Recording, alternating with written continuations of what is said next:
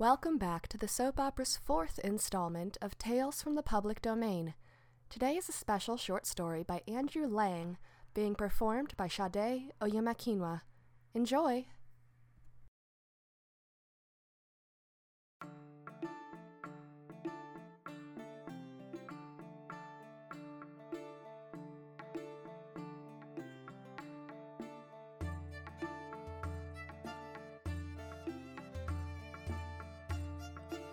Hello, this is Sade Oyemakinwa, and I'm so excited to be sharing The Street Musicians with you. You might know the story by another name, The Musicians of Bremen, or Town Musicians of Bremen. I adore this story. One of my most beloved tellings of it is The Muppet Musicians of Bremen. It was a TV special hosted by Kermit the Frog, and it is delightful, as is the original tale. It's a simple story with main characters who just want to live their lives, maybe start a band, and they outsmart some robbers with a bit of cunning and hilarious luck. And now, The Street Musicians. A man once possessed a donkey, which had served him faithfully for many years. But at last the poor beast grew old and feeble, and every day his work became more of a burden. As he was no longer of any use, his master made up his mind to shoot him. But when the donkey learned the fate that was in store for him, he determined not to die, but to run away to the nearest town, and there to become a street musician. When he had trotted along for some distance, he came upon a greyhound lying on the road, and panting for dear life. "Well, brother," said the donkey, "what's the matter with you? You look rather tired." "So I am," replied the dog. "But because I am getting old, and am growing weaker every day, and cannot go out hunting any longer, my master wanted to poison me. And, as life is still sweet, I have taken leave of him. But how I am to earn my own livelihood, I haven't a notion." "Well," said the donkey, "I am on my way to the nearest big town, where I mean to become a street musician. Why don't you take up music as a profession and come along with me? I'll play the flute, and you can play the kettle drum." The greyhound was quite pleased at the idea, and the two set off together. When they had gone a short distance, they met a cat with a face as long as 3 rainy days. "Now what has happened to upset your happiness, friend Puss?" inquired the donkey. "It's impossible to look cheerful when one feels depressed," answered the cat. "I am well up in years now, and have lost most of my teeth.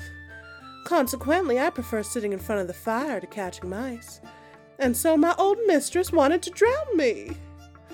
I have no wish to die yet, so I ran away from her. But good advice is expensive, and I don't know where I am to go to or what I am to do." "Come to the nearest big town with us," said the donkey, "and try your fortune as a street musician. I know what sweet music you make at night, so you are sure to be a success." The cat was delighted with the donkey's proposal, and they all continued their journey together. In a short time, they came to the courtyard of an inn, where they found a rooster crowing lustily. "What in the world is the matter with you?" asked the donkey. "The noise you are making is enough to break the drums of our ears." "I'm only prophesizing good weather," said the rooster. "For tomorrow is a feast day, and just because it is a holiday and a number of people are expected at the inn, the landlady has given orders for my neck to be wrung tonight, so that I may be made into soup for tomorrow's dinner." "I'll tell you what, Redcap," said the donkey. "You had much better come with us to the nearest town. You've got a good voice, and you could join a street band we are getting up." The rooster was much pleased with the idea, and the party proceeded on their way. But the nearest big town was a long way off, and it took them more than a day to reach it. In the evening, they came to a wood, and they made up their minds to go no further, but to spend the night there. The donkey and the greyhound lay down under a big tree, and the cat and the rooster got up into the branches, the rooster flying right up to the topmost twig, where he thought he would be safe from all danger. Before he went to sleep, he looked round the 4 points of the compass and saw a little spark burning in the distance. He called out to his companions that he was sure there must be a house not far off, for he could see a light shining. When he heard this, the donkey said at once, "Then we must get up and go and look for the house, for this is a very poor shelter." And the greyhound added, "Yes, I feel I'd be all the better for a few bones and a scrap or two of meat." So they set out for the spot where the light was to be seen shining faintly in the distance. But the nearer they approached it, the brighter it grew, till at last they came to a brilliantly lighted house. The donkey, being the biggest of the party, went to the window and looked in. "Well, Greyhead, what do you see?" asked the rooster. "I see a well-covered table," replied the donkey, "with excellent food and drink, and several robbers are sitting round it enjoying themselves highly." "I wish we were doing the same," said the rooster. "So do I," answered the donkey. "Can't we think of some plan for turning out the robbers and taking possession of the house ourselves?" So they consulted together what they were to do, and at last they arranged that the donkey should stand at the window with his 4 feet on the sill, that the greyhound should get on his back, the cat on the dog's shoulder, and the rooster on the cat's head. When they had grouped themselves in this way, at a given signal, they all began their different forms of music. The donkey brayed, the greyhound barked, the cat meowed, and the rooster crowed. Then they all scrambled through the window into the room, breaking the glass into 1,000 pieces as they did so. The robbers were all startled by the dreadful noise, and thinking that some evil spirits at the least were entering the house, they rushed out into the wood, their hair standing on end with terror. The 4 companions, delighted with the success of their trick, sat down at the table and ate and drank all the food and wine that the robbers had left behind them. When they had finished their meal, they put out the lights, and each animal chose a suitable sleeping place. The donkey lay down in the courtyard outside the house, the dog behind the door, the cat in front of the fire, and the rooster flew up onto a high shelf. And, as they were all tired after their long day, they soon went to sleep. Shortly after midnight, when the robbers saw that no light was burning in the house and that all seemed quiet, the captain of the band said, "We were fools to let ourselves be so easily frightened away." And turning to one of his men, he ordered him to go and see if all was safe.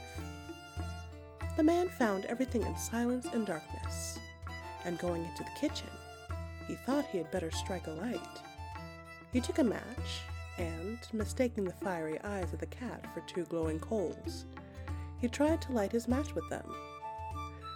But the cat didn't see the joke, and sprang at his face, spitting and scratching him in the most vigorous manner. The man was terrified out of his life, and tried to run out by the back door, but he stumbled over the greyhound, which bit him in the leg. Yelling with pain, he ran across the courtyard only to receive a kick from the donkey's hind leg as he passed him. In the meantime, the rooster had been roused from his slumbers, and feeling very cheerful, he called out from the shelf where he was perched, "Kikeriki!" Then the robber hastened back to his captain and said, "Sir, there is a dreadful witch in the house who spat at me and scratched my face with her long fingers. And before the door there stands a man with a long knife who cut my leg severely. In the courtyard outside lies a monster who fell upon me with a huge wooden club. And that is not all, for sitting on the roof is a judge who called out, 'Bring the rascal to me!' So I fled for dear life." After this, the robbers dared not venture into the house again, and they abandoned it forever. But the 4 street musicians were so delighted with their lodgings that they determined to take up their abode in the robber's house, and, for all I know to the contrary, they may be living there to this day.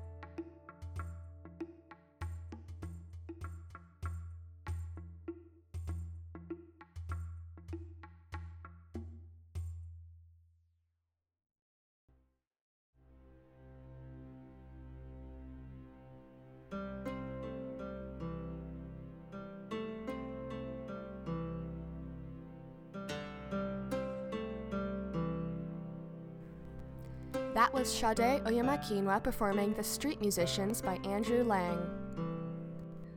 The soap opera was created by me, Dallas Wheatley. It was created in Washington County, Vermont, the territory of the Abenaki people. If you like what you heard, please rate and review the show in Apple Podcasts, Stitcher, Google Podcasts, or tell your friends and family about it. Spreading the word makes all the difference. Many thanks to Kevin MacLeod at Incompetech.com for the music.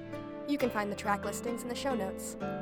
Looking for more joyful shows to listen to? Try Light Hearts Pod, a queer sitcom about facing strange and insubstantial problems. Thank you so much for tuning in to this installment of Tales from the Public Domain. Stay safe and stay well.